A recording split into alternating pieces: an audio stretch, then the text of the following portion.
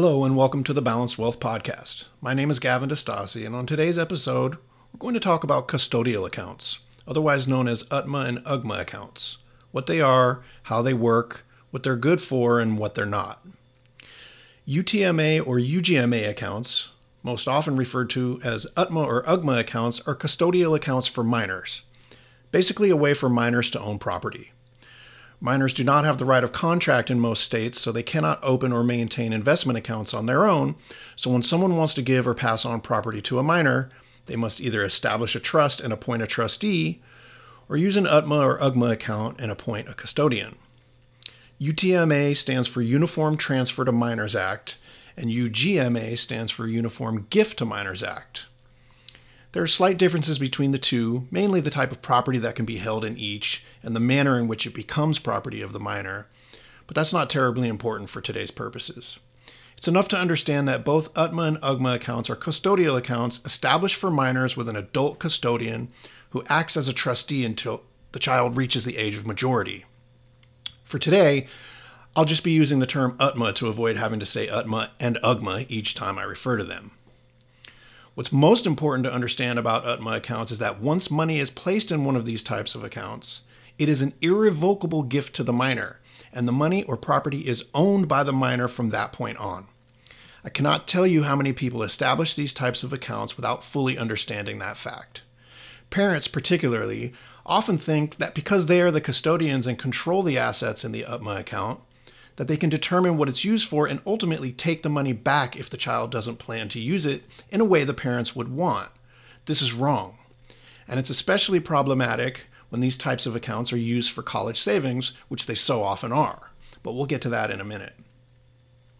As I said, once the money is placed in the UTMA account, it is an irrevocable gift to that minor, which means that at that point, the money then belongs to the minor but is controlled by the custodian until the minor reaches the age of trust termination.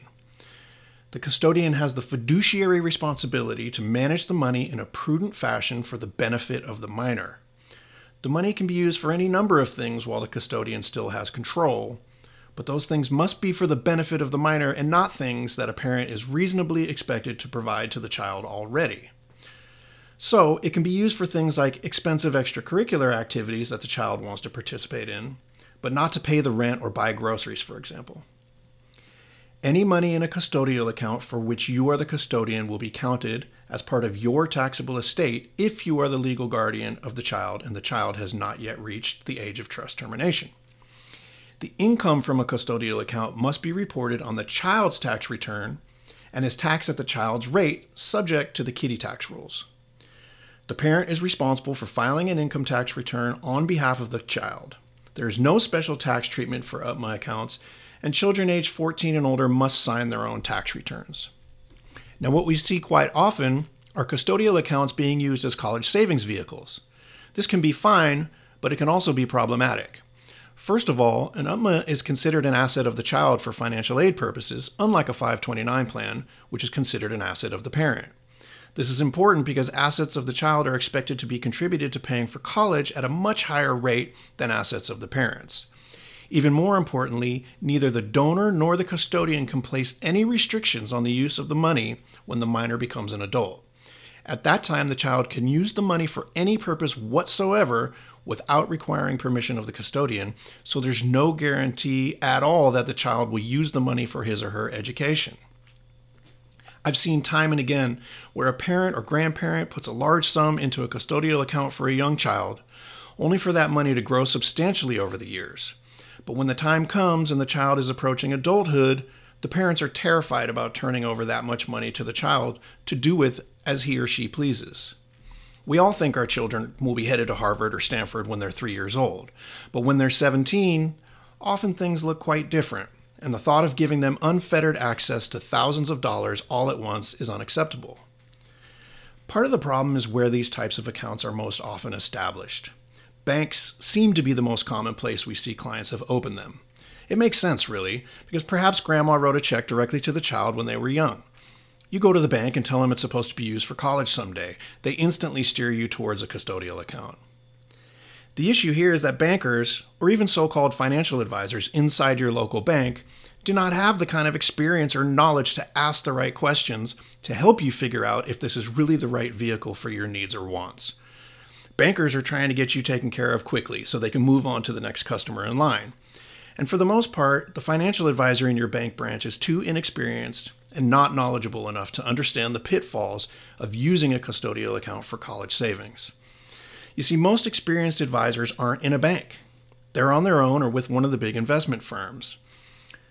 Banks with advisor channels keep much of the advisor's earnings and often steer them to use certain types of products.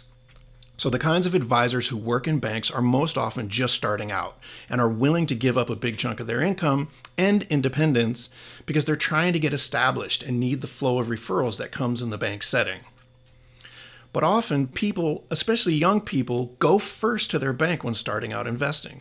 Maybe they really like their bank, or maybe they think they can't afford an independent advisor yet. And by the time they come to someone like us, mistakes have been made, and they look at us with fear in their eyes as they contemplate handing $100,000 over to their 18-year-old son who's planning to use the money to buy a Harley Davidson and drive across country, and not to use it to go to college. It's why we tell young people all the time, even if you think you can't afford an experienced independent advisor, call them anyways.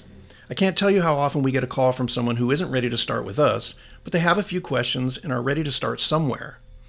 We're happy to answer those questions and steer them in the right direction, even when we aren't a good fit to work together, and there are many other advisors out there who do the same. In the case of the UTMA accounts, we would tell them they better be sure they're prepared to turn this money over to the child when they reach the age of majority, otherwise they probably don't want to use a custodial account. And for college savings, when a 529 plan isn't what they want, or if they're worried about overfunding an education account, which can be a real issue, we tend to advise people to just save in their own name. That way, they do retain control and have the most flexibility to adapt as their kids get older. As with most financial vehicles, there's nothing inherently bad about a custodial account. They're useful in the right situations, to be sure. You just need to know the details and rules before opening any kind of account. So our best advice, as usual, is to make sure you consult with an experienced advisor you can trust before making any moves you might not be able to undo until it's too late.